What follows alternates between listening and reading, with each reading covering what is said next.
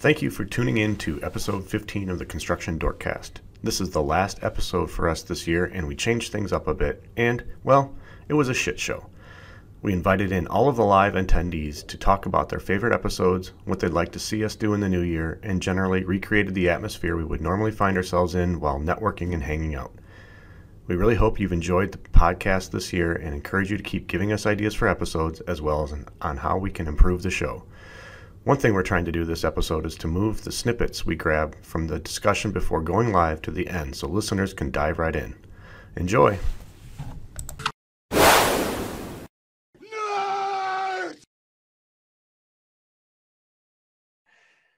All right, let's go. Did we just lose Jonathan? Oh, yeah, we did. Johnny, what's up?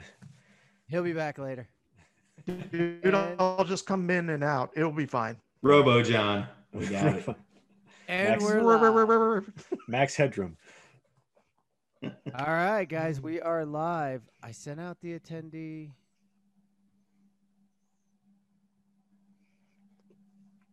Oh, there it goes. Starting to worry me there for a second. I'm going to be honest. Crickets. Yeah, I'm like, crickets. All right, well, we are live. This is episode 16 or 15, guys. Do we know? 15, right? 15, It's episode 15. Cheers. You want to go where everybody knows your name. We thought we'd have an interesting throwback episode to kind of recap our year and dork out a bit. I know that this has been an incredible respite place for me to go. As the guys know beforehand, I'm usually the one running around with like a chicken with my head cut off before I sit down right before we roll into this. And it is the highlight of my every other week. So to all three of you, I appreciate you. Travis, why don't you take it away and do what we do? All right. Well, I went and I got from my favorite local brewery, Wishful Acres. I actually got two different beers. Right now I'm drinking the Morning Music. It's I got from here. This is a dark oatmeal breakfast stout with coffee, roasted malts, and bootstrap molasses. It's actually it's pretty darn dark, which is my style. It's pretty good. But then if I kill that off, which I don't see myself not doing, I have the Midwest Mullet. And this is a lager with Midwest Mullet. With some different kinds of malts. So that's what I'm drinking today here in it's actually pretty sunny, pretty warm here in Northern Illinois. It's a beautiful day. Nice. Trent, how about you, my man? All right, guys. I don't have anything exciting to report to you on that. I'm going with one of my Sprecker's wood-fired root beers. This is a month of mine where the liver's getting a break for a month. So I'm in the middle of one of my 1 month off from the normal. So I don't have anything. Yeah. Nothing sober rhymes with December. Right? It's Yeah. sober October. You know, like that's what that month is all about, isn't it? But hey, we can all do it. Every now and then I got to help my body out a little bit. So I'm like 2.5 weeks deep in it right now. So another week and a half and we'll be back. We'll be back. So all right. Well, Jonathan, you're unfrozen. You're back. We don't know Yes. how long we got you. What you No, got? I'm slowly turning into a robot today, so that's going to happen a couple times. I got Glenmorangie with the cherry cask, which is like Glenmorangie makes a bunch of different, basically a bunch of different versions of the same thing, and it all depends on which cask they aged it in. So I'm gonna do some scotch today. Scotch. Very nice. Scotch. Prost. All right. Well, that leaves me, and I'm not taking a full break, but I am with you there, Trent, back and forth. I have my usual B12 fun in there. Keep me going. That's right. Get your Zip Fizz. But Jonathan, this might, if it works, if it shows. Uh-oh. Oh boy. Oh, look at that. Yes. It's a bootlegger. That's right. I got my bootleg shipment, so it's all good. So I will hit into a Yingling at some point here. So when you hear that favorite sound, we're good. So we really wanted to step back and kind of do a year in review, and I kind of want to start with the crew on your favorite part of the year? What was your favorite episode, favorite snippet? What's the thing you like the most? Jonathan, since you're not robotic on us, I'm going to let you go first. But also, since we've got some people listening in, we're going to have some fun with you too. So go ahead and talk about your favorite parts, Jonathan, while I go to work. I gotta say, I think like one of my favorites was we had Doug on, and Doug gave me so much information in that I thought was so useful. I think that was my favorite, or Nick Espinoza, because I love Nick, and even just having him on was hilarious. But what you in the audience didn't see was his discussion leading up to that, where he talked about China and how they're taking us over, and it was like the part of the discussion that I wish happened in front of everybody, but didn't. So that's what mine was for sure. That's awesome. Trent, what about you, man? Oh man, I mean, I think we've had a lot of fun along the way, and you know, we did an episode where we brought a couple people on to talk about like the future with coordinating with precast. I thought that was incredibly informative. But you know, what about the Dorkcats? Like, how can we forget about? I feel like you know, us amateurs like threw it over to them, and they think they made a better show than any of us even could. And like, you talk about having like those women we had on, you talk about a powerhouse crew. Like, holy crap. I mean, I don't even know if we could stack up to the knowledge and the influence that those ladies presented here. So, I mean, that one leaves a lasting impression for sure. We had Tianis be 40 under 40, and Nicole being mentioned in part of the Built World's top construction influencers. And that list was lacking a lot of us and more of them. Yeah, I mean, it was a powerhouse. I mean, like those ladies definitely brought thunder. Like their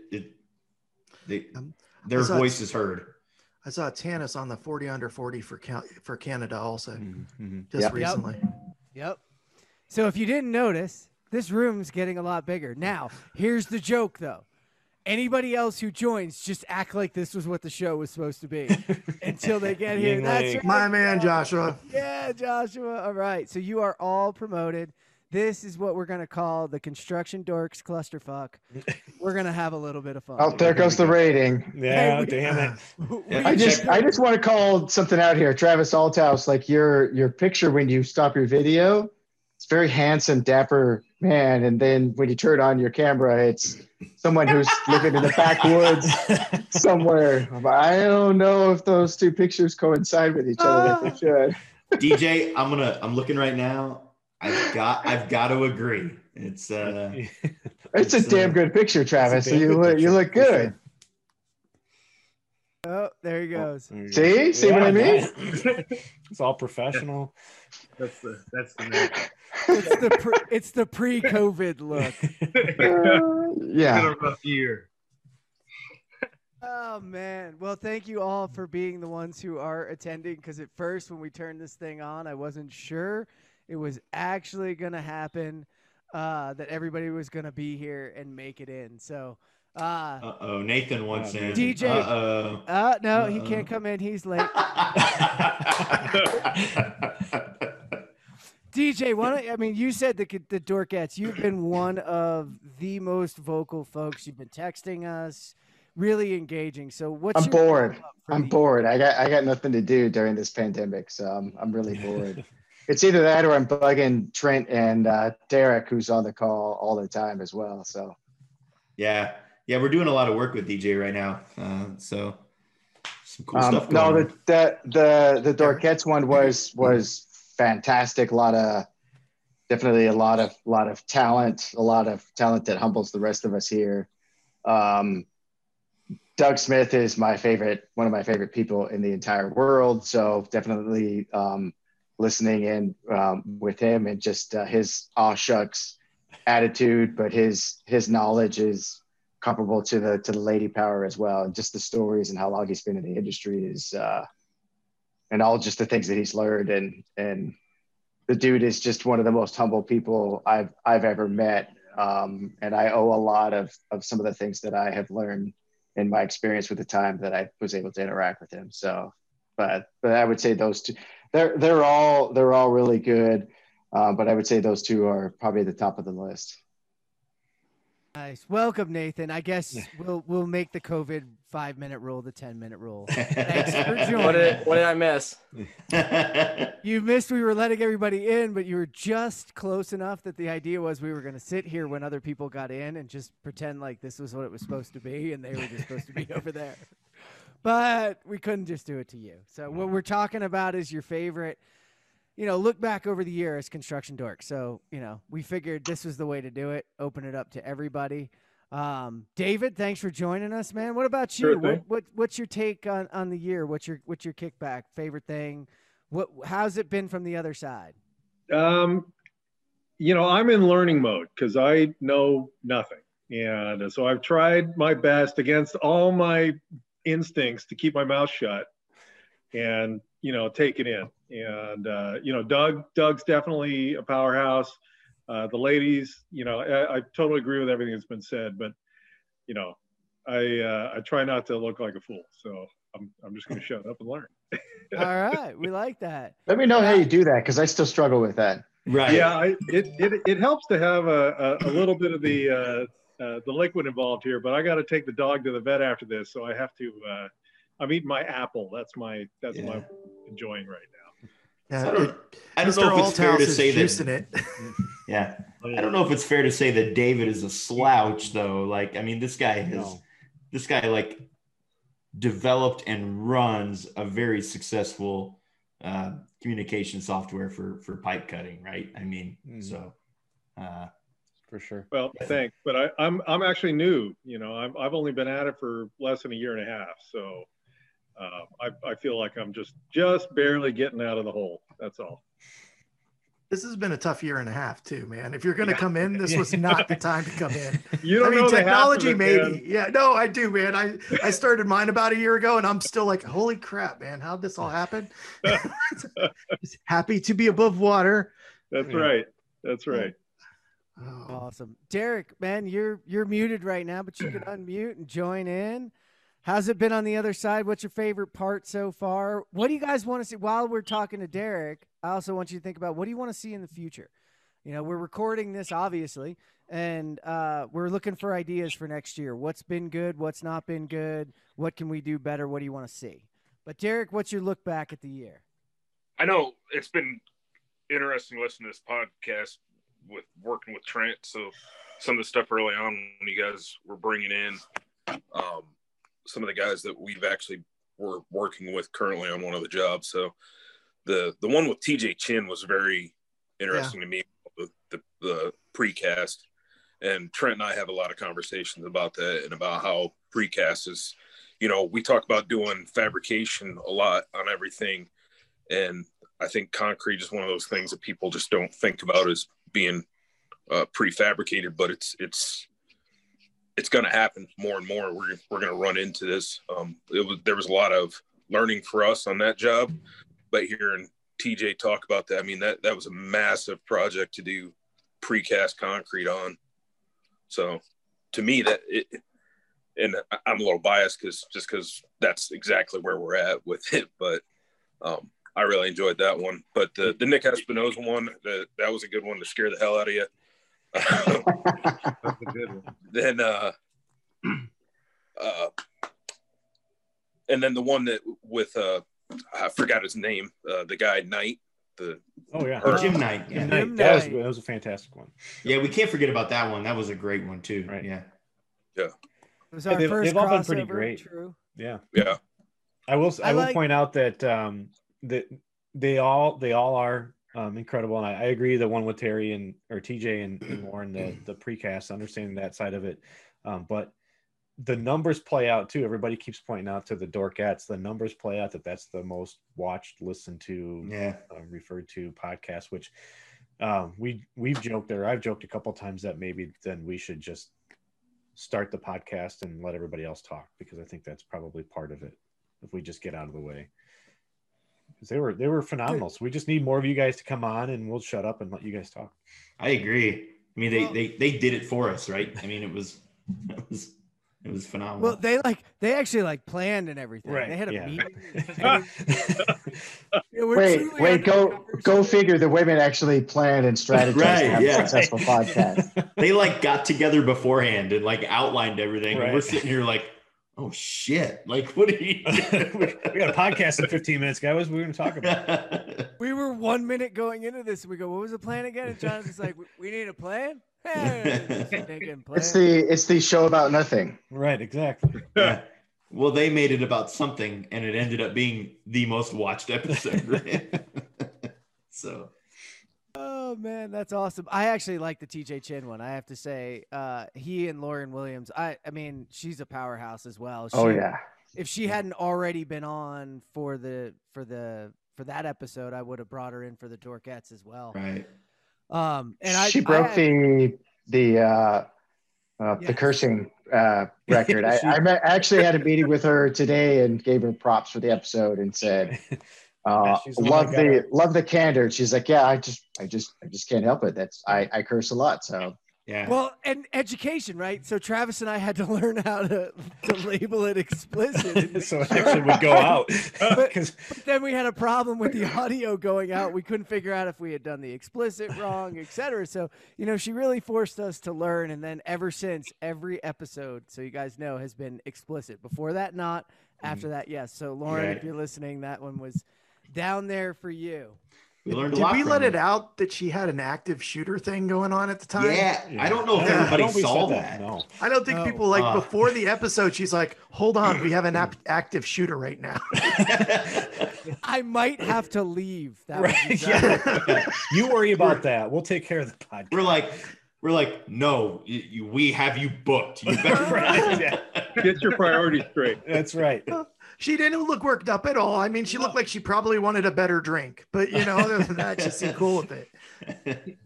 Oh, that's She had an AR. I think she was still at work, wasn't she? She was still on the site. Yeah. She's like, hey guys, I may need to go here soon. There's apparently an active shooter on site. And we're like, yeah, I mean, you should go. I don't know if that.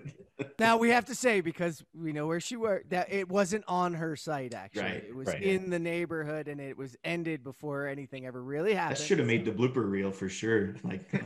We weren't really doing the bloopers then. We started doing those later. Do you guys Nathan? You watch? Do you like the bloopers that we do beforehand? Have you noticed in the video, if you rewatch it, there's bloopers or at the beginning of it that we cut it together? Or did I catch you that you haven't been listening? No, I have been listening. I do like the approach. Sometimes I'm like, wait, when are we starting? So yeah, maybe we can fit it within a time frame or something. Capture some nuggets from it. But I like what you're doing with it. I mean, there's definitely. I mean, the more you listen to podcasts, they all have some sort of a format and a flow to it, and I think. Yeah, structure's not something we've figured out quite yet, right? Right. So, but there's a natural flow to it, and I think the best ones are. Brett. Does Brett Young want the link? Is that what you're saying, DJ? Yeah, I'm texting to try to get some others on here. Well, I have. Can we watch him? Media folks, why can't we post out the link to join it on social media and hashtag? We didn't want to do that. We wanted you to have to be a diehard and show up. But I want a drum roll here because I'm going to let him in. This is one of my favorite folks that I saw him. He was number 2 to sign up. DJ, nobody beat you. But number 2 to sign up, I'm promoting him in right now. The infamous Mark Decker. Yes. Well, that's because I just texted him and told him to join us. Thank you very much. Cool. Thank you. Josh, no credit though. No credit. No credit. Yeah. Josh, I'm not trying to take credit. Hold on. Josh, you've been here and haven't got to say anything yet. Where are you joining us from? Yes, there's Mark Decker. That you had a Yingling on you. Basement of Lakewood, Colorado. The basement. Oh. I made it. So I'm a Pennsylvania boy. So my parents actually drop off cases of beer every time they show up. Nice. This comes across the states. Those are good parents. That's love. That's love. Yeah. I think I've got one more case left to ration off before they show up again.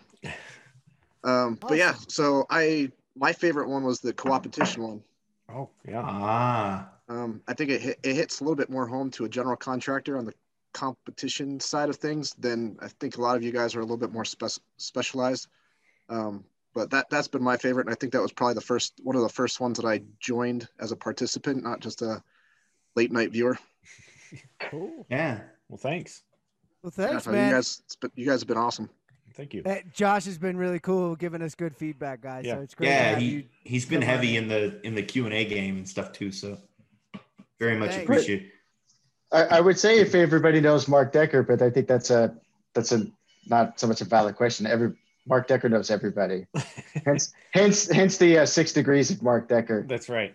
Only you say that, DJ. But I'll take it. I don't know, man. Mark, it has been a long time. How are you doing, man?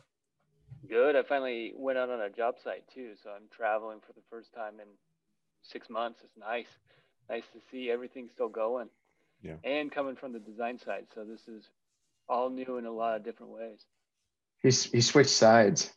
He's What now on did the you dark do? side. Oh. No. You guys, I went from architecture to construction to engineering. It's scary, but I like it. Software is the dark side, guys. Come on. Yeah. That's me. That's me. I'm on the dark side. Yeah, David. Yeah. There's a lot of people. We drop our colors at the door, but yeah. The dark side. It's really not that dark on this side, Mark. It's not that You dark. guys seen the lightning So far, so good. power of the dark side? Like the lightning power of the dark side is amazing. You guys should try it.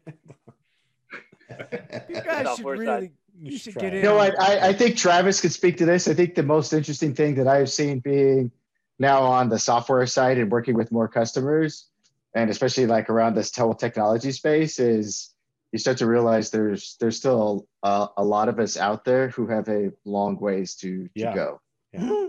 I learned that when I was doing Travis, wouldn't you agree with that? Like, when I was doing software development before, that was one of the fun things about being in software development, being in technology, is like you peek behind the curtains of some, Fortune 50 companies, and you kind of realize that they're just as fucked up as everybody else.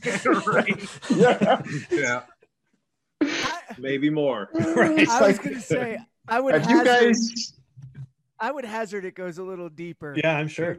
Sometimes you're like, you open up that one door and the skeletons just start piling out, and they're like, whoa, hold that up. Like, shut that door, man. Don't open that thing. It's so we'll just say it's other Travis, like just getting a call sometimes with customers, and then they're like, oh, I'm not really that familiar with Navisworks. And you're like, oh, really? Well, this is going to be right. This is now turned into a Navisworks training session. Well, I mean, Navisworks is pretty new though, DJ. So Trent, the only thing that has changed in the last few years is the logo. Well, they went from green to blue. It was like that. We could have Mark could talk about this all day long. He's a huge Navisworks fan and does not have any list of things to do. Guess what I'm working on right now? Navisworks training. It's crazy. You're catching up those new updates that came out for 2021. There's a huge list of updates. Right.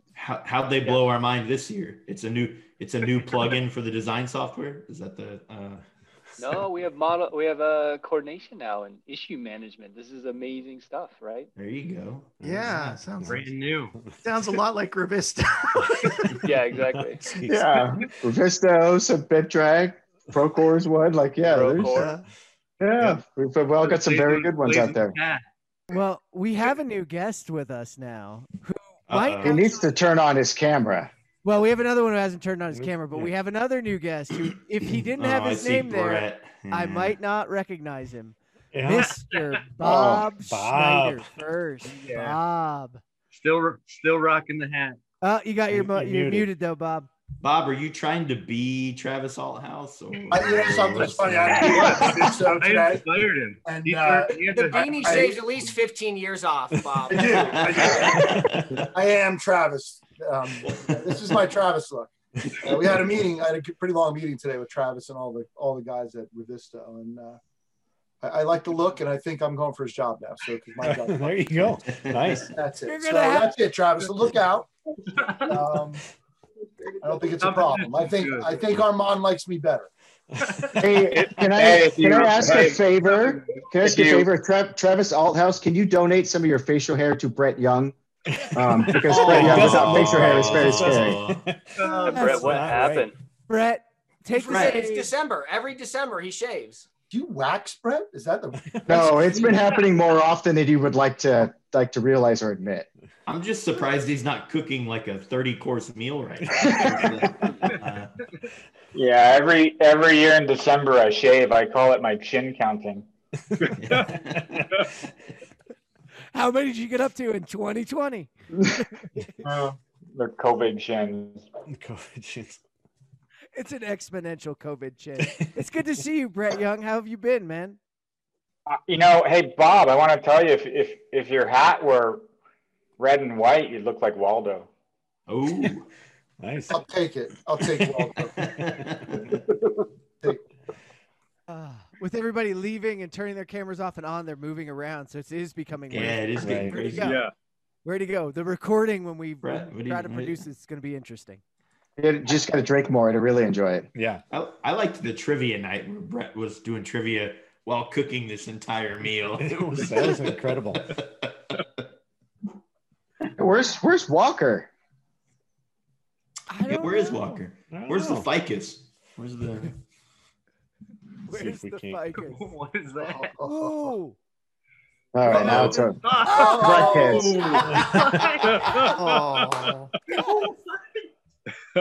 For those of you listening in that on the real? podcast, that was on live TV. Live TV, the baby vomited. That's generally what women do when they see Nathan. But I didn't know what. That poor baby took one look at all of us and went, Oh, that was awesome. You can clean up, Nathan. You're good. Oh my God, that was awesome. As you can see, we have a lot of content in this episode. We're good. That's We're right. good. Unscripted. This is what happens when you go freeform. Look at little Nathan. Yeah. Look at that.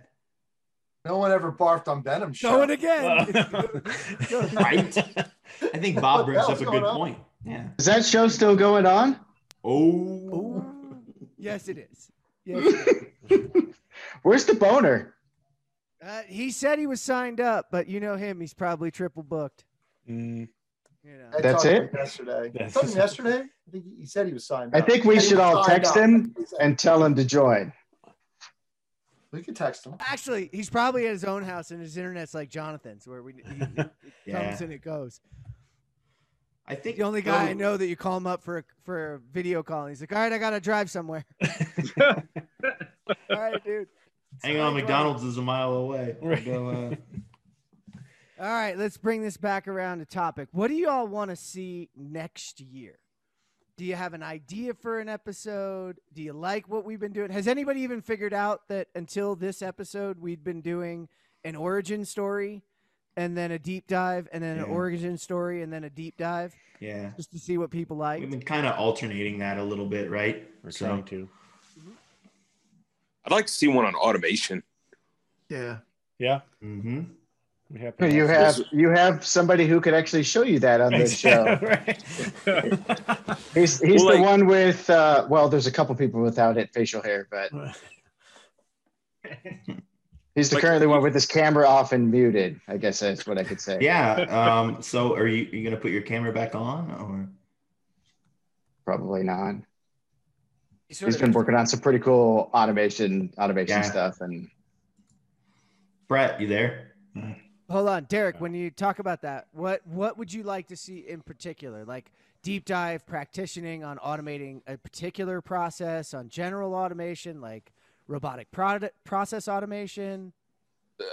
Specifically more like robotic. I heard my name. Yeah. We're talking about maybe an episode on automation, Brett. Oh, yeah? Yeah. Well, now he's interested. Well, the good news is I have a lot of cool automation. The bad news is a lot of it's for confidential clients who are building things that they don't want to talk about what they're building. But we can adapt it to do things. I can show you examples that I can show you auto routing in a milk processing plant or something instead of what it really is. Well, automation things, right? I mean, we're talking about the software side, the design side, all that, and then automation, on shop floors and stuff, where we're talking about pipe cutting or robotic welding or anything like that too. I mean, there's a lot of different ways that we can talk about automation. Yeah. And David's a good point of contact for that too, right? I mean, yeah. I'm game. Derek, is that covering what you were thinking? Yeah, well, I mean, like some of the stuff I teach a BIM class, and one of the things that we do is we have the guys in that class. Each week they come up with something where technology, how it's impacting the construction world, and one of the ones that's come up a lot is like the automated bricklayer stuff. The guys from I just saw one where they've got an automated painter, like, and it's cool to see. Right. Some of these stuff. I'm like, man, there's a joke there. What too, other right? stuff is out there that's coming down the pipe?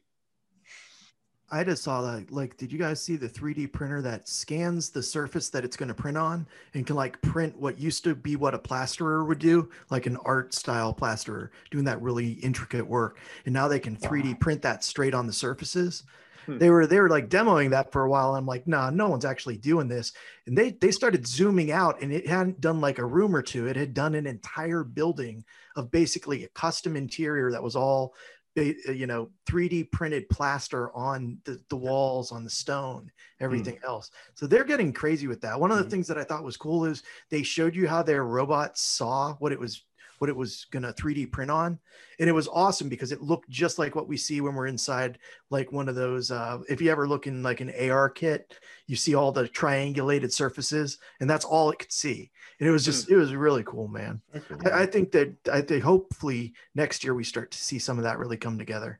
So I see probably a couple potential episodes there, right? Like Derek's saying, maybe, automation on the job site, and then talking about with, like David, on the call here, and some of the, not just David in the cutting world, but maybe guys like Novark and the Robo, there's a lot of automation that's existed in the manufacturing world that's now making it to construction fabrication, right? So without preaching the products too much in an episode, but we could bring people in and kind of just talk about what the hell's happening. That could be pretty interesting too, if we can get somebody from like a manufacturing side to talk about the process. Like, let's talk about the process, the layout, the flow. I mean, because we've talked about it internally in our own company a couple of times. Like, let's bring in some people. We have a fairly solid manufacturing base in the area that I work in or live in. Why don't we bring somebody in like that and talk about the way we set up our shops and everything? Yeah, we're highly variable. We don't do 100,000 widgets in a day, but somebody with a mind like that should, we have a Chrysler plant right here. Like, let's bring some of those people in, and we do work for Chrysler. Let's reciprocate that back, and let's have them come talk to us. Right. I can actually think of a couple that have come into construction that are doing things that might be interested in even coming on, that have done like enclosure automation manufacturing now for facades and whatnot, that might be even interested in it. They were doing a lot of work on AI, on looking at what the optimal, how things go through, and looking for improvement. So that might be. We talked about a little bit with Darren Young too. He comes from the granite. I mean, he's been out of it for a little bit, but he had those workflows as well. Sure. Yep. So maybe if any of the dorks out there, we've got the dork network, we got the connections. If anybody knows, maybe somebody knows someone from Detroit, the automotive industry or something, those guys come to mind. Maybe bringing someone in that. We'll get Elon. Let me text him. Yeah. Sarah has a factory. They have a wall panel factory. They've actually torn their first one down and built the second one. So that'd be interesting to have them speak to that. I don't know how far along it is or how proven out it is. You know, they're still a newer company, but I know they're doing some serious manufacturing. Does anybody like to have see- any connections at the guys at Modern Niagara at all? I know them. I've talked to them a bit, but it's been a little while. They have a pretty top secret fab shop going on that they're trying to build out. It's they're forward thinkers. 12 robots. Yeah. 12 robots, automated carts, moving carts. About $7 to $8 million fabrication shop just for carbon stainless welding and processing. And No kidding. All So they're robots. probably not going to share that much with us. I saw the automation because we're working with somebody, the same company that's doing that to do something with our copper crap. And he showed me some of the examples of what they're doing. It's freaking crazy.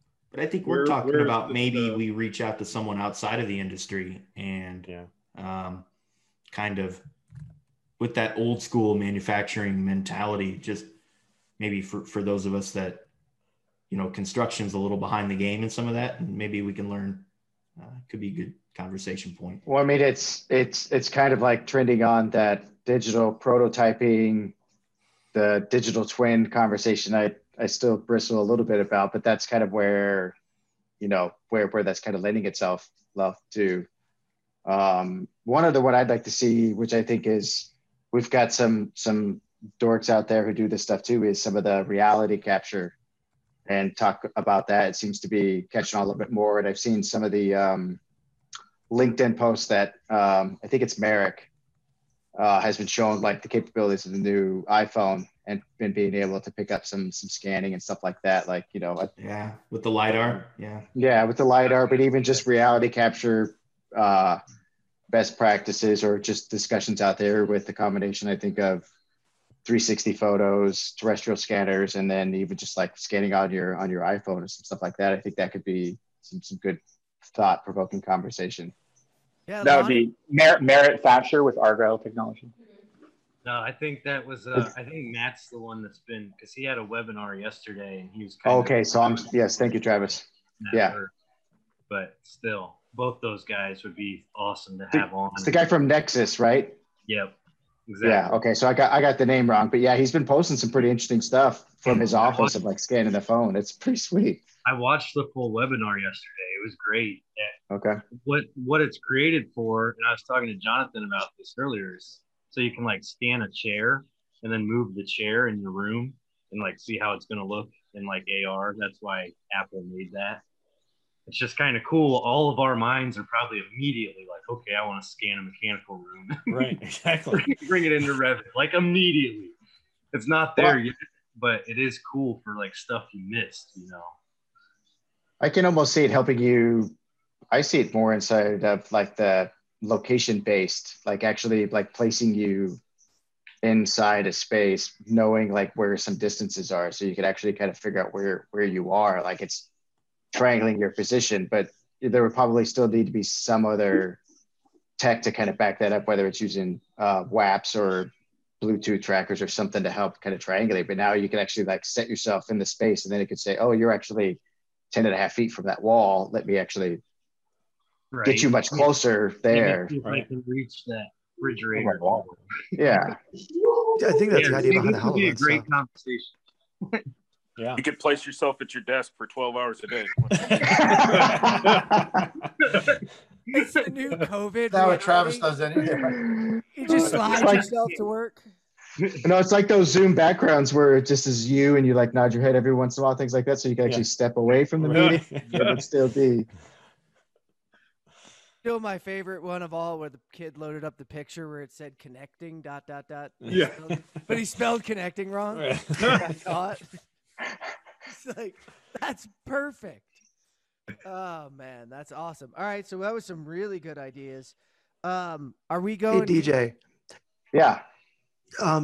Just so you know, like Bob down there made me a test rig to test scanners against. So we have like a test rig that has like all these different materials and everything, and we've been running it against photogrammatics, against time of flight, against all of these different types of scanners. Mhm. So I'll let you check it out. It actually is it's all housed in a virtual reality environment that we just got the okay to roll out to some people. So I'll let you play in. That's actually another really good topic. The CPC thing you did with like the virtual sort of conference and thing, I think that's that thing pretty was forward awesome. thinking. That That was very, very cool. You want me to share it, John? I have it open. You can if you want, man. But basically what we did is we threw it all into Revisto so you can go in virtually and see all of these different scanners head to head. Like, how does it look on the same thing scanned at different distances, all head to head? Like it's pretty cool. So like you can see the ones like Pharaoh from 70 yards, man, is garbage. You know, that one was the Matterport. If you want to know what Matterport will really do for you, it was pretty neat. I got to do a bunch of them. And Bob made me the skid, man. He did a freaking phenomenal job. It actually says MEP right on it. Yeah, here's the good one. That is awesome. Yeah, show us the good one. Yeah. Oh, that's cool. Okay, so that is the good one, but that's F70? not the good one. Go one more over to your right. Oh, that's the super good one? That there, man, There's is more the fight. yeah, that's the That's the S70, dude. And foot. Yeah, that's awesome. And then That's really cool information, though, right, guys? I mean, yeah. And it's not dissing any of the other ones, right? You're spoiled for choice. What level do you need? What fits your business need the best? Right. I mean, we're completely agnostic to You to want to companies see here, right? LiDAR? I mean, That's the LiDAR one, that red one. This is LiDAR? Interesting. That's what LiDAR is reporting. That's a geoslam. Hmm. So that's LiDAR at a running pace. So we ran by it as fast as we could. Holy crap, that's awesome. They said they could do 20 miles per hour. So we just ran by it. It's tried to figure out video of that. That would be kind of fun. That would be kind of fun. We do have video of that. You'll see it. Running by. Was it any better if you stood still? No, it wasn't. It just doesn't. It's building meshes. So like, I think it would be better in mesh. But it was cool, man. And you get to see, like, people think that they're going to get these beautiful scans. And this is the way to sort of see what you're actually going to get. That's pretty cool. That is very cool. that's another thing we could talk I didn't about realize too. we were Is part of such a cool thing. we could bring some different meshing platforms in too and talk about, because I mean, Autodesk has kind of discontinued meshing. Well, Recap's going away. So. Exactly. So yeah, that's a whole nother platform that we can talk about, because I don't think the need for a mesh is gone, right? I mean, No. there's people who want that. With their Sin2, which was started by Dominique, right? And he was at Autodesk. What was I know there's a couple other ones that actually would be another good topic to talk about too. Is sometimes you just need a quick mesh just to represent something. Has anybody used Point Fuse? That was the other one I was going to say. Yeah, it puts like the IFC category to it, so it automatically finds, like, if you have an air tank, it knows that's an air tank. Nice. Really?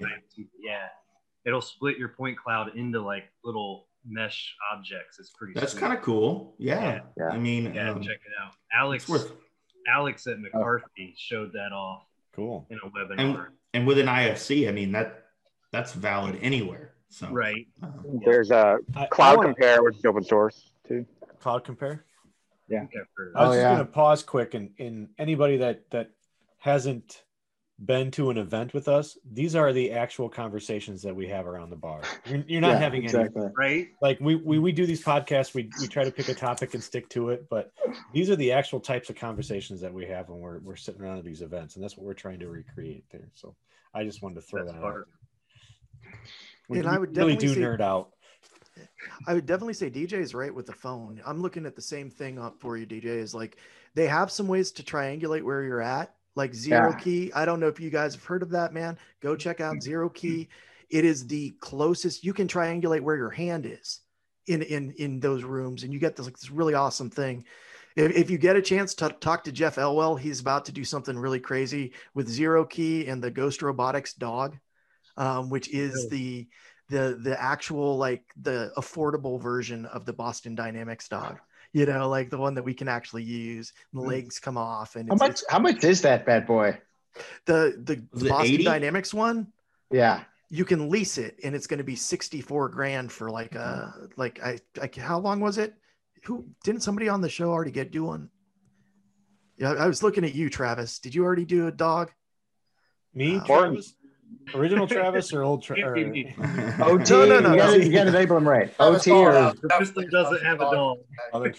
No, Mortensen has a dog. I mean, we tried to talk a couple of times, but we never really got pricing points.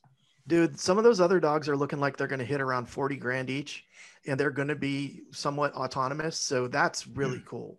And that's a cool talking point, you know, for some of us, you know, the contractors that aren't massive, right? I mean, because that's a heck of an investment for somebody who doesn't really have a true use case yet. Well, whatever happened to like Doxel or Alive.ai and those like rovers? Those kind of Doxel's gone from what I understand. Doxel's gone. Yeah. And Alive is gone I know too. Alive is. I didn't know Alive Doxel is gone, but I was pretty sure Doxel has ended recently. And you can now buy Spot for $74,500. Okay. Can you really buy it, or is it lease? Well, I don't. That was what Boston Dynamics put out on The Verge. Yeah. But then I know Trimble took over the deal, and they're actually the hardware vendor now. You have to go. You had something about them on the podcast on the crew, right? Yeah. That's where we covered it. So. Okay. There's the J-Bot too by Hilton. Yeah, have you right. guys? That's kind of cool. That a little bit. Yeah. The only deal is you have to like kind of park it and use a Trimble also, or a laser station also, and then it only does like a 6-foot radius before it can move. So it's still limited, you know. But very cool. Has Elwell played around with any of those, John? Or he just played around with the J-Bot. Did he? With the Hilti one. Yeah. I've been having a hard time getting them to respond back to me about getting it out and trying it out. Man, give him a call. I bet he'd be able to help you out there. We should try to get Jeff in here more. Yeah. You guys have seen the 360 camera on the drone, right? You should. What now? Oh, that's BS though, right? The one from Ring Robotics or Ring the one that I rigged up at Space. Oh no, yeah, that one's cool. You guys have seen that, right? Probably similar to what Todd Wynn did at Rogers O'Brien back in the day. I'll share. Yeah, I tried to copy that and it did not work. I had the Google Cardboard and put on the YouTube and it worked. Oh, dude, this thing made me sick in like a minute and a half. We tried it on an Oculus to be able to see the stuff. Turn back. it off. Oh, jeez, it was horrible. What is that? That's awesome, Travis. That's legit. That's really cool. This was a John challenge from. Well, I guess I just uploaded it like a year ago, but yeah, we made the launcher out of PVC pipe. The Fab Shop helped me make the launcher, and then now you can see how fast I'm going. The height, the lake was frozen. Wow, that's cool. That's pretty cool. But I think John, didn't you 3D print the attacher for this? Yeah, we made up an attach. It was all kinds of fun, man. I will say this though, we tried to put it again in virtual, and in virtual reality, it was like a sick machine. Like within minutes, you wanted to vomit. Where you have to look and everything's moving around you in virtual reality. That's when there's a problem. Yeah. Oh yeah, man, it was bad. I thought you guys were talking about, Ring, that company Ring put out that commercial about this drone that's going to go around your house autonomously with the 360 camera. Thank you. As the guard dog. I don't know, man. I looked at that and I was like, I'm not sure if that's not baloney, but My I hope cat would love it. Oh, I'd love it. It'd be awesome. Travis, I'm looking on the right-hand side at your YouTube recommendations. You're kind of all over the place there. So you're a Ross Geller fan, huh? Who doesn't like Friends? Friends is a good show. Cyberpunk. What's this one? Who's Zafia? I don't know. Only 16, but she's only 16. I watch a lot of singing stuff. Yeah. I love how that's a disclaimer. Careful, don't scroll. Yeah. Yeah, you don't want to scroll too far. Do not scroll any farther. Things you learn when demoing live. Don't use your search bar. Autocomplete is not your friend. But I do hear something out of this from watching. I don't want to be Travis anymore. This is what we're doing here. So what you're doing, Travis? I hear a DIY in construction episode. That would be good. That would be good. Yeah. That could be good That'd one, be man. crazy. I don't think it's just one episode. Yeah, you're probably right, DJ. You could call it a mad scientist. Mad, we can't steal that term. Someone might have that trademarked. Oh, who's got that trademark? No, Nathan doesn't own that one. No, somebody else. Somebody else. I'm intentionally not trademarking anything, asshole. You guys always give me shit about it. Just messing with you, buddy. The Last Planner, trademarked. Open BIM, trademarked. No, we're not going to trademark any of that shit. Just Construction Dorks. We know you love you. Yeah. Yeah, just wait till Construction Dorks gets a trademark before CBC does. Well, Hilligus might beat us all to it. So. No, but he's singular. He's the Construction Dork, and we are the Construction Dorks. It'll come up differently when you follow it because he doesn't do dorks. He does dork singular. I like the DIY idea, and I like what you're talking about earlier when we were talking about trying to for the small to medium sized contractors, the ones that don't have a lot of budgets. Like what can you pull off, right? What's out there? What are the different pricing models between leasing a robot or buying one? And how do you justify paying for that? Right, exactly. The whole story of that 360 camera on the drone is pretty funny because it was basically, I think John did like a POC with somebody with a camera and was like, I don't like what this does for what we got it for, so try to do something cool. Yeah, that was there's too much tech sitting on my desk. I need somebody to do something with this. I was born. Yeah, that's not a bad problem to have, though, John. No. I mean, but if you had seen like all the like stupid things that we had tried with that, like floating it down a pipe, like okay, so you can hit video, 360 video, you can put a little light there, and you can float it down a 24-inch pipe and determine where all of the problems are. And it was like you got to use the Fly 360 camera, the little black golf ball. That would be freaking beautiful. Well, even some of the GoPros, you can set them up to do some of those odd environments and just drop them in. But I don't know. I think there should be another one on what's the biggest, most expensive mistake you've done in DIY. Because I totally destroyed a Pharaoh once. Like to the point where I had to call the insurance company and be like, hey, can you fix this? Because it's trash. Whoops. Yeah, it's only $30,000. Why not? I heard a story about, I won't name names, but somebody wrecked, I think it was a Leica and a Pharaoh within the same week. Oh no. I think you didn't learn your lesson on the first one?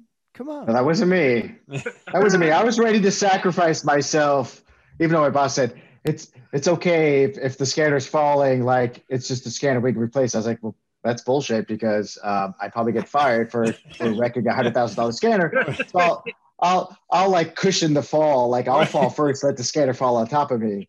You did the crap. You grabbed it and rolled over on your back, so you would land on your back, right? There's a couple of times, just because doing a lot of scanning and you're setting up a bunch of stations. First they tell you like, okay, take it off, unscrew the tri rack, pull it off, set it down, then go set your thing up. And I was like, man, that's bullshit. I just picked the whole thing up and just start carrying it across and quickly set it up, even though that's not the way you're supposed to do it. But I was like, I could do like twice as many scans if I don't have to actually like follow safety procedures. I got how best happen. Yeah. I got a scan back and it showed the top of this pipe rack. And I'm like, how'd you get the top of the pipe rack? That's like 40 feet in the air. The dude started laughing and I was like, don't laugh, man. I do not want to hear that you climbed up there with my scanner and we're sitting on top there. Dude was doing it. It's like, we've done. Yeah. That's probably it. That's probably a good episode too. It's like talking to people about some of the most precarious things they've done, like just to get a good laser scan. Like we got one of those, gosh, I can't remember. It's one of those telescopic tripods, and we had a P20, so you had to get one of those beefy ones. But that thing get up to like 13 feet, but it'd get a wobble. So you try to figure out how to get up there, get the wobble, get adjusted. And you're totally like, if a safety guy came by, like that's it, you'd be like, hey, you're off the job site, like go away. And you're just trying to like, I just need to get up there to get this scan because I know like that's important. I think that would be a dream get for me. So I have a mask because Mike Rowe puts out the face masks now that say safety third. And I think, Jeff, you guys had him on the contact crew from ConExpo or something like that. But just an episode was safety third. And just talk about all the things that we probably couldn't record it. We couldn't release it. But all the things that OSHA shouldn't really know that we do. Like dirty jobs, Mike Rowe? Yeah. Oh, yeah. Really? Yeah. Go. That was a good episode. right. I saw that. He did a bunch of those. How about construction lunches, huh? What people eat for lunch? What's lunch? Right? No. Brett. No. Nothing on. I'm hungry. I'm hungry. You're hungry. Go cook a chicken. Could we do a cooking show with Brett? Just one. We could. Yeah, you'd be impressed. Yeah, I can creme brulee with a plumbing torch. He has. I have. Yeah. We need to get you an XR10 on, and we can all Skype in and watch you make the meal through your own eyes while you creme brulee it, all of that. I can just duct tape a GoPro to my forehead. You know. I'm gonna eat this 3D printed creme brulee. Oh man. How about tool testing? Tool testing would be a good show. Live tool testing, huh? What if one further of the tool testing? What if we had like material testing where we just break stuff? Like, yeah, there you go. Yeah. Break, and I don't know what the goal would be, but it would be fun. Just want to break shit episode, just to break it. Yeah. It's almost like Office Space, like the printer that you hate. Just take it out back and just beat the hell out of the printer. Right. PC load letter. We had a class in college where we PC had load letter? We had like one of those machines that squeezes stuff, and then it does like I think it was tensile testing or something, tensile strength. Yeah. And we just broke whatever we wanted. We definitely broke stuff we weren't supposed to, but it was in the name of science. Leave it to Althouse to take us to Beavis and Butthead level, and let's just break stuff. Yeah. Oh yeah. I'm Okay, teaching that class now. Are you? Fun. Yeah, construction design at my alma mater. Teaching a couple of courses in it. So if I came in and you were my professor, I'd probably turn the fuck around. I'm paying for this shit. I'll be like, no way, man. That's not happening. Why did I sign up for Grizzly Adams' great grandson to do? What the hell's going on here? Yeah. What about episode with like like what Derek was on the call, but like something to talk about specifically with work with the union trades and things like that, like what Bowen's been doing with Nika, like what Derek's doing locally, or even like Sean McGuire. We could probably get Sean and Bone together, and Tahira. Tahira's transferring over to Nika. Yeah. She'd be good. Okay. We've heard on before. I agree with that 100%, DJ. I think we could get names that come to mind would be Sean and even Derek on the call. I mean, Derek's we got Mike Z, right? Yeah. So Mike Z, Ken Schneider. Yeah, that would be a good one. Stefan would be a good Stefan one. Stefan would be yeah, a that's real right. good one. Stefan. Eric Posey is another one that comes to mind. Yeah. But maybe one on the mechanical, one on the electrical side. I mean, this Lonnie. Lonnie is not still with. Is he still with Nika? No, he's not. No, he's with Sanveo. Sanveo. Okay, that's right. Oh. But I mean, I think that's also kind of important thing there. Like some of the stuff, like and getting to know Trent, and then getting to know like Derek, and then Derek sharing like some of the stuff he's been doing on the training side. Like that's where like us tech guys, like that's a big help because he's actually doing the introductions early in there, and so they come to the field with like already somewhat of a knowledge and not so much intimidation by the technology. For sure. No, that's a good one. Yeah, I know, Derek. You're still here, aren't you? You'd definitely be willing for that, I'm sure. No, he dropped off. Did he? Oh, come on. I mean, we could even have a dark side episode and seriously call it the dark side episode, and not software, but like have Decker and talk about, or even I know we had an architect. who was the architect that was on before? Okay, so it's Josh. But talking about even just some of the design side of all of this stuff, and where, you know, because we talk about the construction, but even some things that are happening on the design side. Yeah, if you guys want to really nerd out, we can talk about RPA, which is the robotic process automation, where you can actually get software to do repetitive tasks on your computer for you. That's what we're kind of getting into, and getting all these things that we'd have to pass back and forth from software to software automated, make that all go away. We were talking, me and Jeff were talking about that, because there's like 1 million of them left over from like 2000. They came out with a bunch of these little ones that kind of fell by the wayside. People don't use them anymore. And I still have them on my computer, like doing all my legwork, because I don't like to do any of that crap. So that would be a fun, like, what are your ways to hack through all of the busy work in your life? You know what I mean? Yeah. Because that is, it's horrible to deal with. Like when Dynamo came out, I about lost my head, because all of a sudden I didn't have to label stuff anymore. And, you know, like you can write a script for just about anything you want to do that's repetitive. Like a show on Zap, like sharing your favorite Zaps or like workflow type that could be a pretty good. Yeah, I want to see Brett Young's little, you know, pocket of tools he's got hidden somewhere on his computer. He writes them all himself.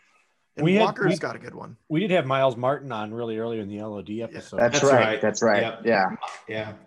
Has anyone talked to him recently? How's he doing? I haven't talked to him recently. Yeah. Well, Jacinda, I see Jacinda, you joined a little bit ago. I don't know how much of a fan you've been, but is there anything, we're kind of talking about future of the podcast and how many episodes from your end, is there anything that you would like to see? Oh my goodness, that's a big question. I'd like to hear more about the future of the market, especially after the COVID and everything like that, probably.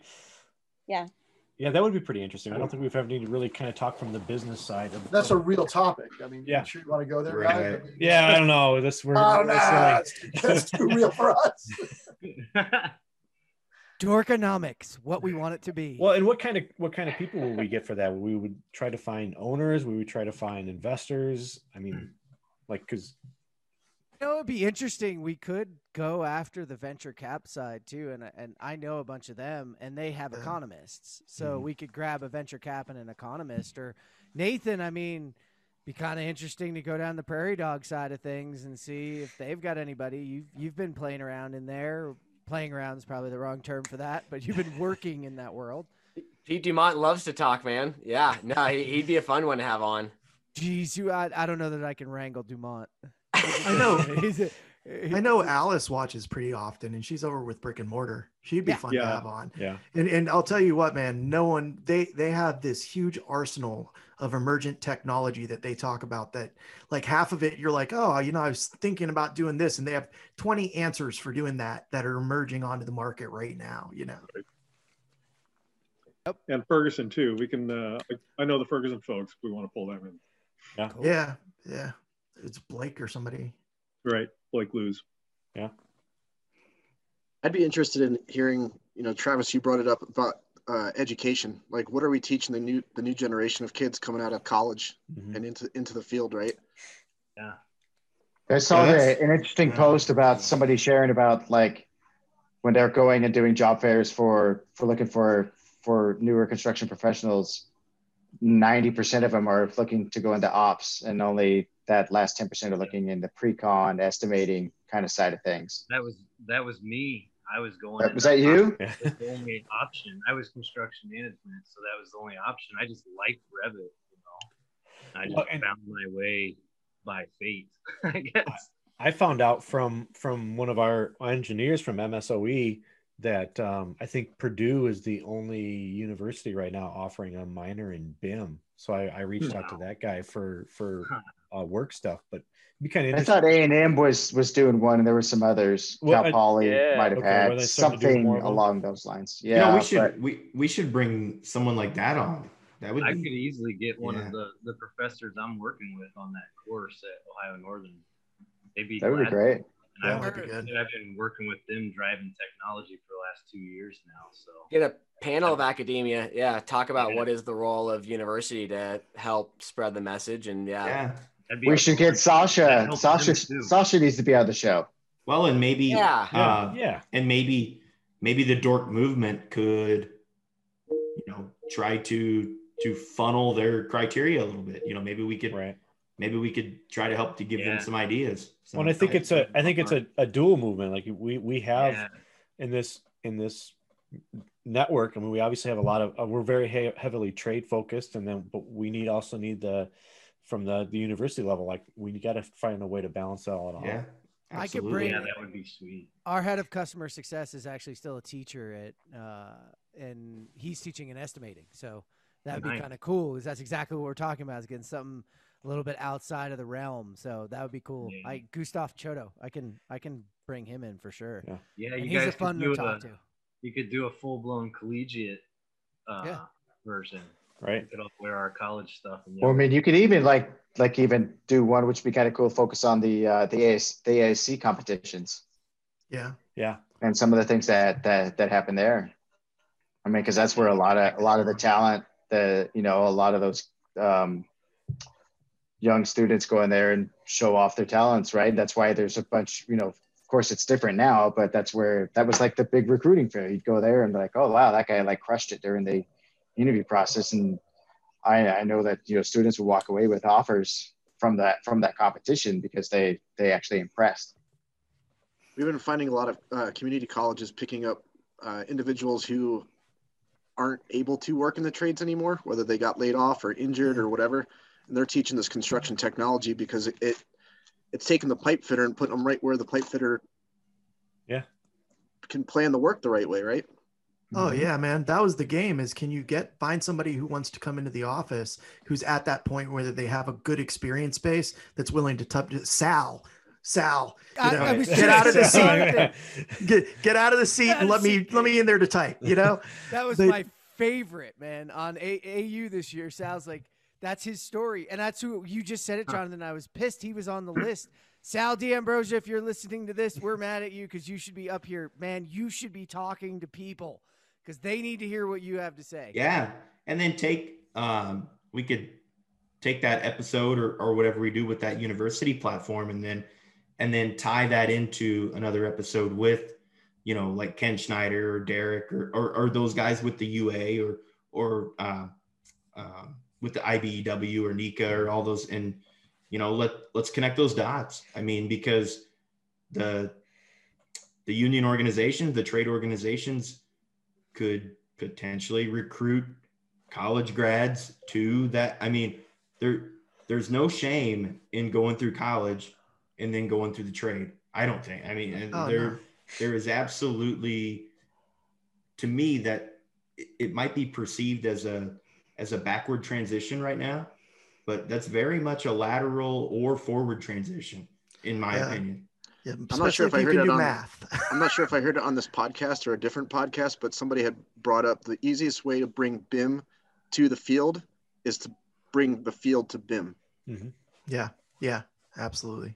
It's easier. And Doug Smith can definitely talk about that when he started DSI, and now we have 90 detailers or whatever the number is, and the process that he went through to actually build that group out. Like that's what they did. They brought the guys who couldn't no longer work in the field or just didn't want to work in the field anymore, and took that that true construction knowledge, which seems that I think that's sometimes the big lacking thing in our space is guys that actually know how to build make some of the best actual coordinators out there because they ask the questions.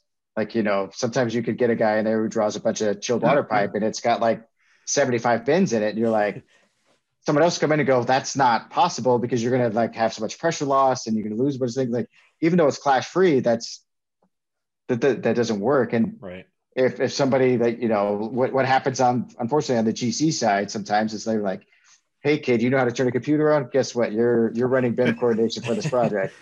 And then you've got all the old, then you got the trades. Yeah, it still happens, unfortunately. Then you got all the trades who have these like grizzled veterans who are like, oh geez, this is going to be fun. But I'll tell you, but not just trying to get it functional, right, DJ? But one thing those guys bring to it too is what I preach to management in North Mechanical all the time is in those coordination meetings, there are real time money lost, money gained decisions happening by the minute. I mean, when you're in those meetings and changes are happening, that's real money, and it's happening very quickly. So if you don't have a representative in there who understands that cost implication, that you can get caught on the wrong side of that. I mean, very quickly. It makes me think of that when you have the design video. Wait a second, you actually modeled what I drew?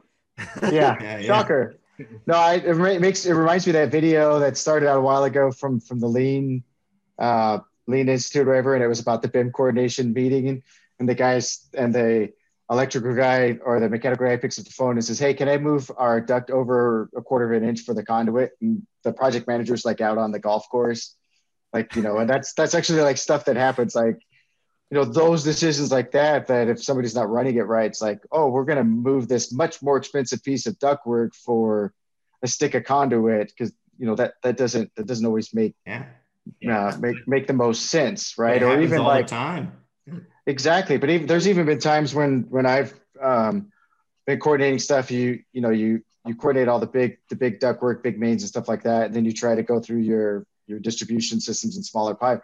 But sometimes something comes up where they got to go through, and now that duct that you've released is needs to change or something like that. Then that's where you actually have to have a like you said, like the decision makers on the phone. Like, is it cheaper for us to reroute the entire, let's say, large power conduit, or is it cheaper for me to pay the mechanical guy to throw away that section or two sections of ductwork and create an offset so we can get underneath there?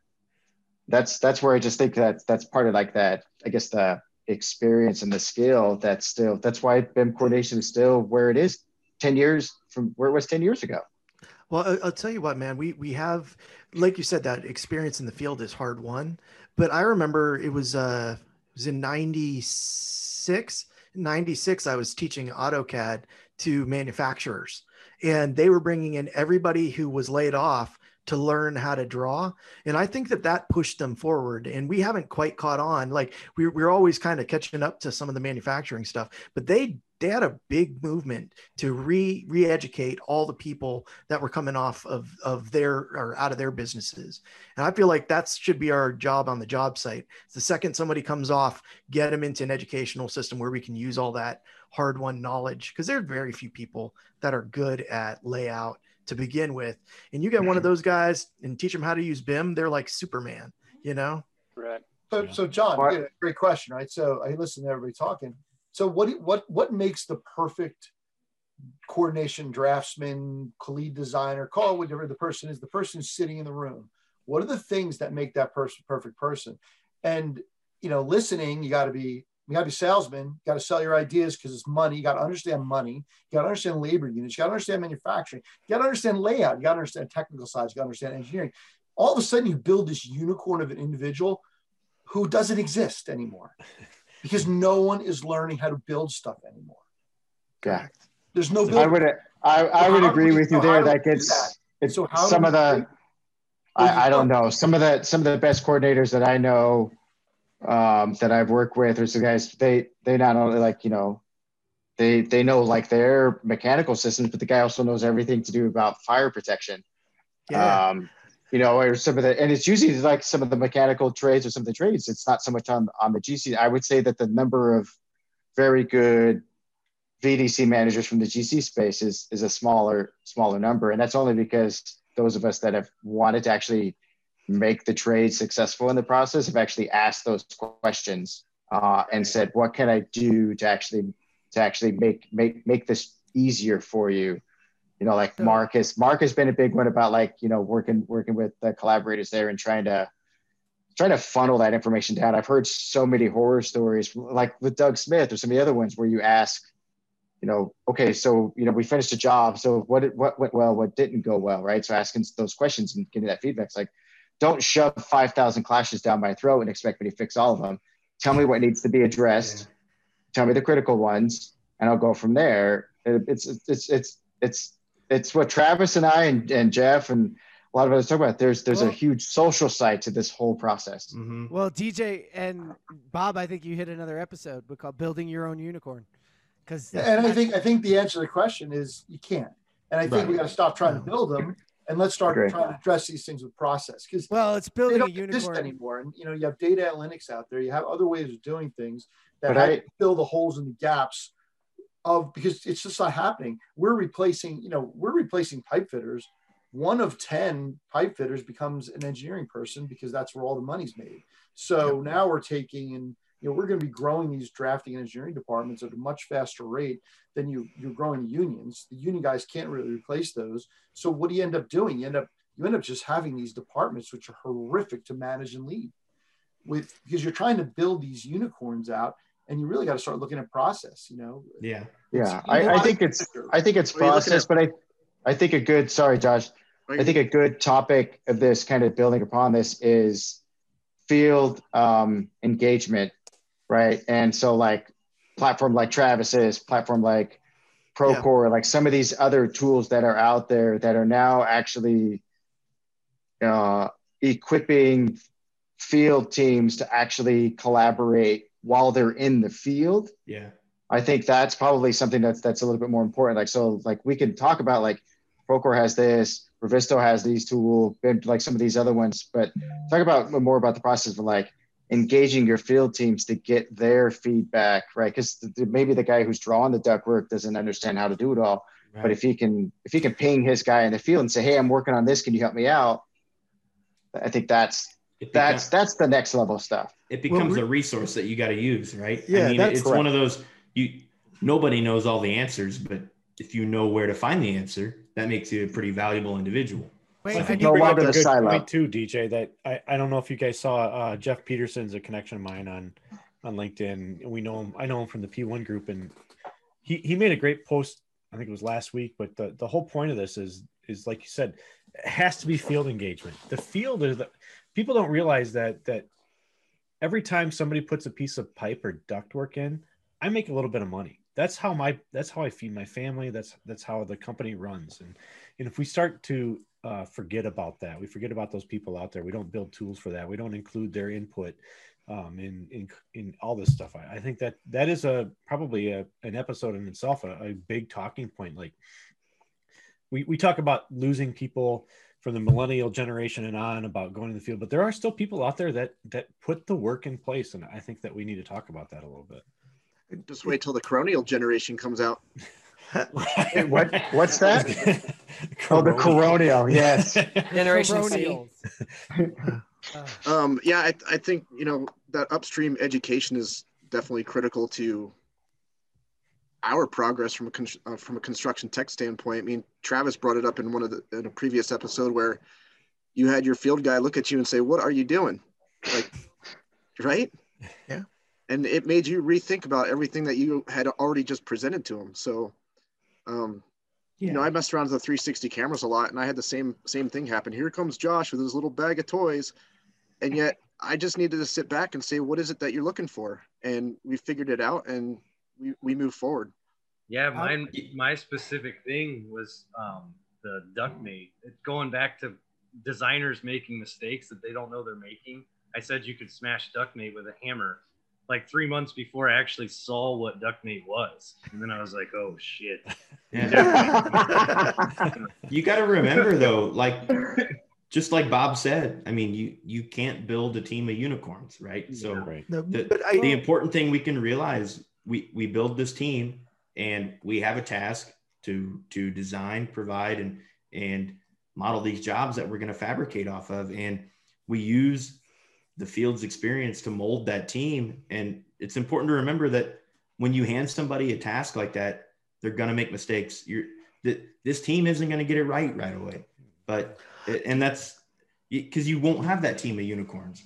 But with proper engagement and with proper tools, hence what we talk about, the technology we use to communicate what we're doing to what they're doing, that's how we build that team, and that's how we minimize the mistakes. I mean, I really appreciate the efforts of some of these companies that are making now of really trying to finally starting to realize like boots on the ground engagement is what's going to make product successful, and figuring out how to bridge that gap between the field and the office communication, and kind of breaking that silo down a little bit, and even like field and PM side of things, like breaking that down. And so showing them these capabilities and these tools to kind of try to make it more collaborative. I mean, not everybody's always going to get along and like each other, but no, but I want to take it. You guys started talking about academia before, and I wanted to go a little further. I learned this actually from attending with Josh at an event, but I think we got to go to high schools. I think we got to get lower and change the funnel. I think going to college and ending up in the trades trend is not a bad path, but going to the trades and then ending up in college is probably a better path, because you know more of what you're doing. You're more skilled as you come out. How do we, as a group, like, this is a kick-ass fun group of people to hang out with. And I think this industry has a kick-ass fun side of it. I think it also has a stigma side that everybody else sees. You don't see this until you're, past it all. I didn't see it. I almost left. If I hadn't met Nathan and Sasha and DJ, I might not have stayed in the industry. I might have just left. And I started meeting people and started staying. But that was happenstance. So how do we engage youngsters to start refeeding the funnel, right? This funnel's been broken for a long time. Right. I've said often. How about going to school and getting paid to go to school and learning a trade and then not having any sort of student loan debt? Like, seriously, if I could go back and make decisions, I'd be like, I actually know about that. But even Trent could relate this too. He's got the military background. I don't remember if anybody else does, but when in the 90s when they did the whole advertising construction has a PR problem, and I've said that since I've joined. It just has a PR problem. So, I get asked sometimes in our local area. We have a lot of small town schools that ask for career fairs and stuff, and I get asked for the technology side, but I spend 2/3 of my time talking about the trades and everything else. And I think that's part of the problem is we have to flip that a little bit. We have to start our own campaign, an army of one or whatever that ends up being. But, not that the military fixed their problem, but they don't have as much of a hard time recruiting. And I think that we could learn from that. But you talk about like we did this thing too, like the ACE mentor and like talking to kids. And we were actually like talking about the examples of like being in the Bay Area and be like, hey, there's a journeyman electrician and he works, and there's a couple of examples we do. Like he works 6 months a year, and 6 months a year, he lived out Sacramento area.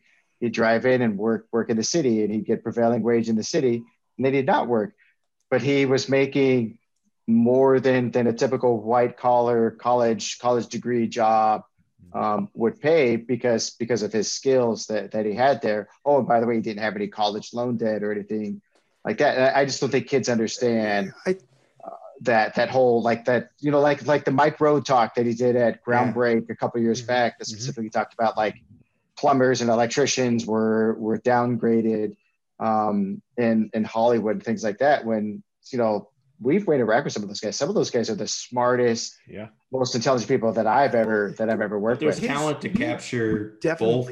There's talent to capture at the high school level. There's talent to capture even at the people who have already gone to college. I mean, not everybody's supposed to go to college. But I use the phrase like I don't care where you came from. I care where you're going.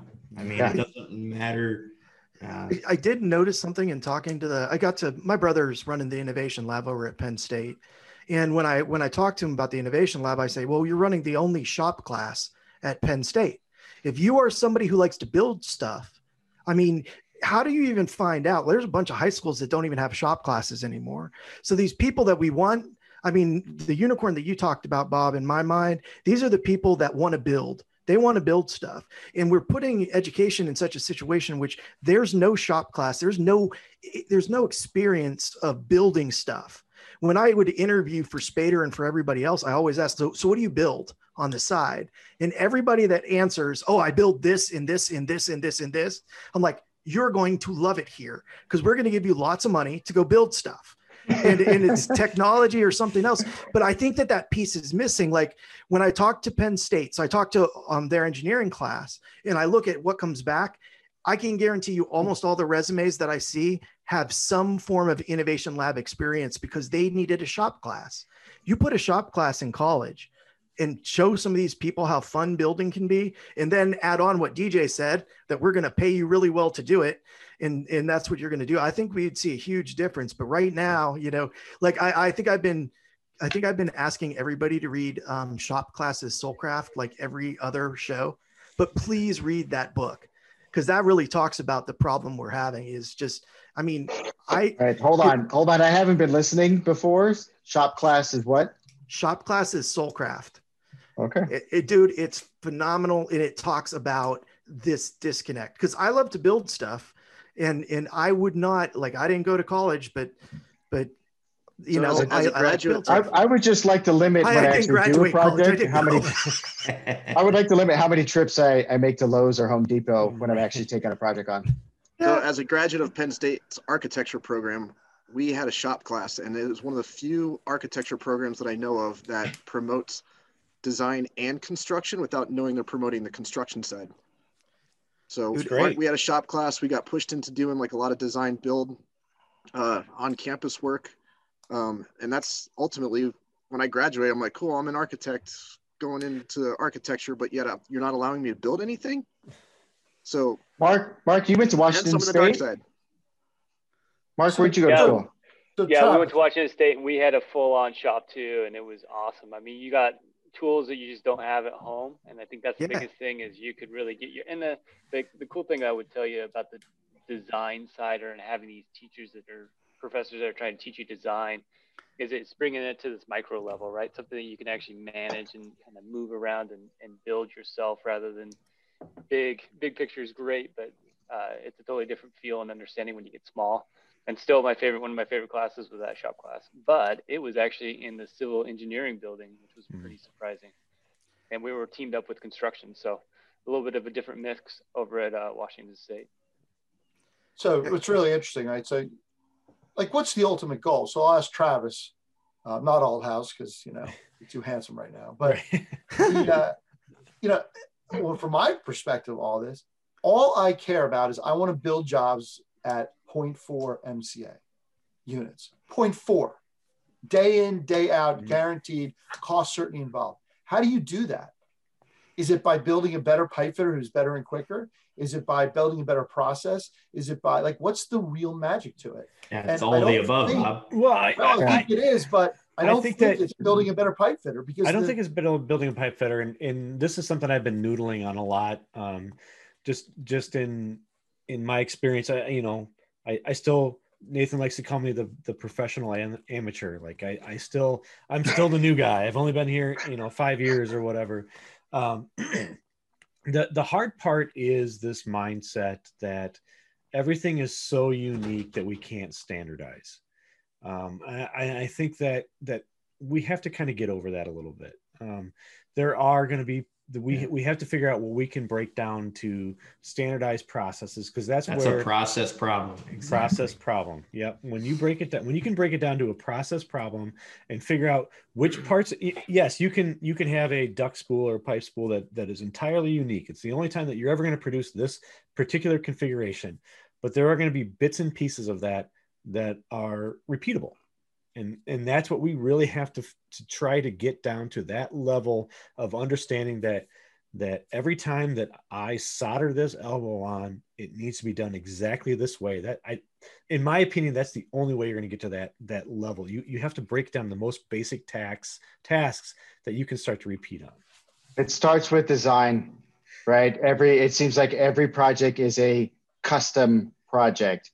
And I feel like sometimes architects, I came from the design side as well, things like that. Architects sometimes bristle at the modular approach to a building, but when all reality is they're just taking parts and pieces and aligning them to work within that space. Yeah. Why can't you start almost like, they work on programming side and kind of figuring spaces out, but some of the basic and most expensive parts of the project, which is the MVP systems or whatever else that goes in it, is almost like left on the wayside. I don't know how many projects I've coordinated, and some of the other ones on this call here is, you are trying to coordinate a job and they put the main riser shaft for all the utilities next to all of your stairs and your elevators and everything like that. And then they wonder why you asked for an 8-foot ceiling in one of their main corridors, because all of your utilities are dumping out in that one spot. It's like, and it's like, and you run into it on one job and you run into it again on the next job. It's like, come on, guys, like seriously, like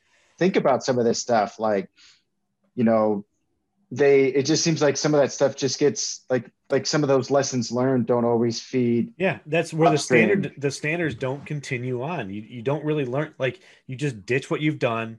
Yeah. You go on and you just do it again. But I don't want to lump all architects and designers into the same. Hold on, let me say this. I don't want to lump all architects and designers. No. Okay. Because you're digging in, because this is an episode in and of itself, and you're not going to solve it. And if you would, I'm not an architect, and you're just making me feel uncomfortable. Hold on, I just didn't want to say I don't want to lump all engineers and architects in that same element. There are some that we have all worked with who listen and want to do it right. So I don't want to apply that as stigma across everybody, because I have worked with some engineers and architects who actually want to build it the right way and will listen. I'm just saying But can I piggyback, Bob? Can I want to make a point with Bob too, because I think I can answer a little bit of his question. Sorry, Jeff. I want Jonathan to move a little so you can see the guy behind him. No. So coming from that's the bartender. I'm your bartender at this. He's gonna bounce you. Come on now.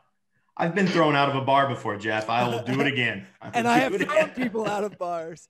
And this is what it feels like at the show when we're coming near the end. So, Trent, I'll let you finish up your thought.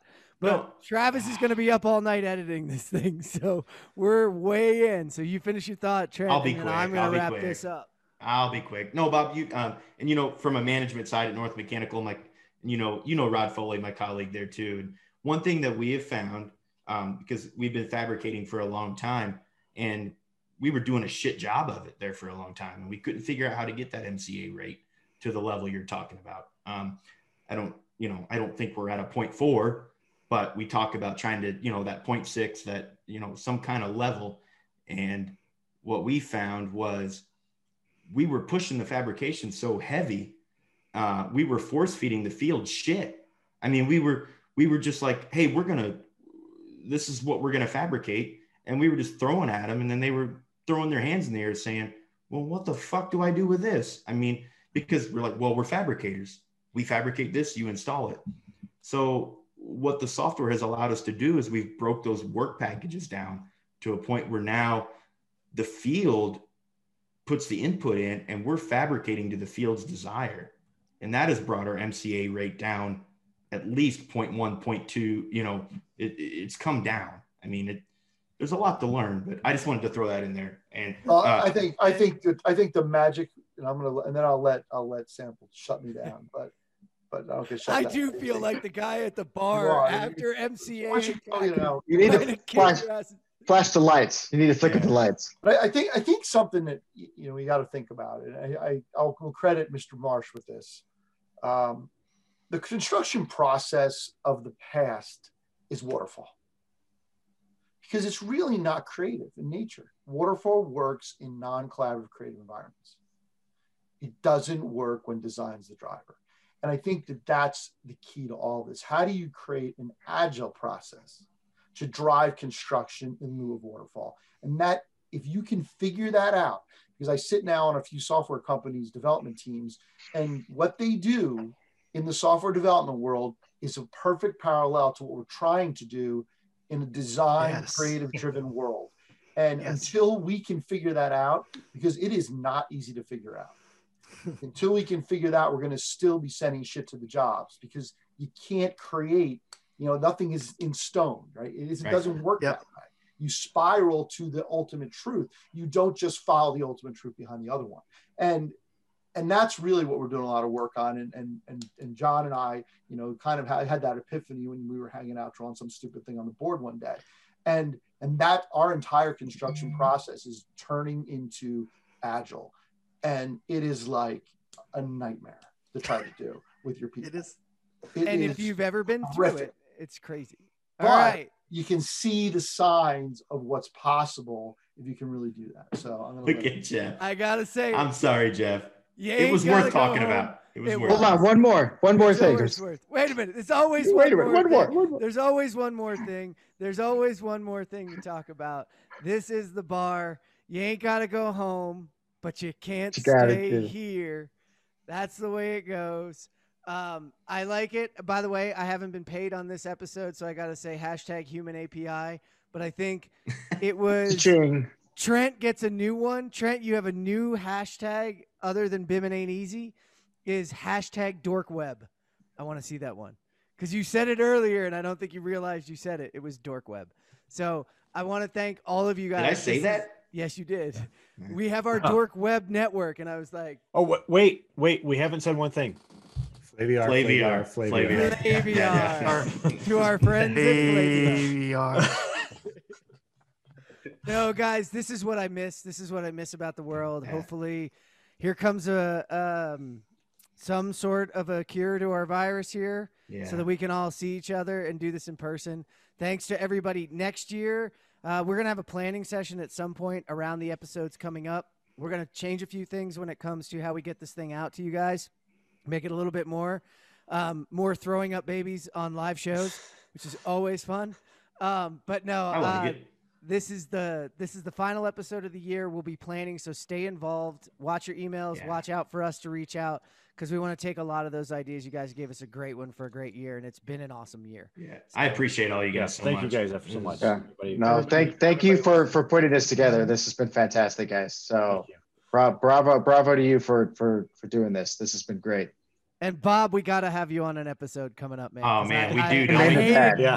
I hated cutting you off there, buddy. Because Travis, you just got. Oh yeah, we should have OT Travis and old OT Travis. And more Doug Smith. More Doug Smith. And more. I need a friend here. You guys are tough. I need Doug Smith. Oh no, Bob, we appreciate you so much. You. Yeah.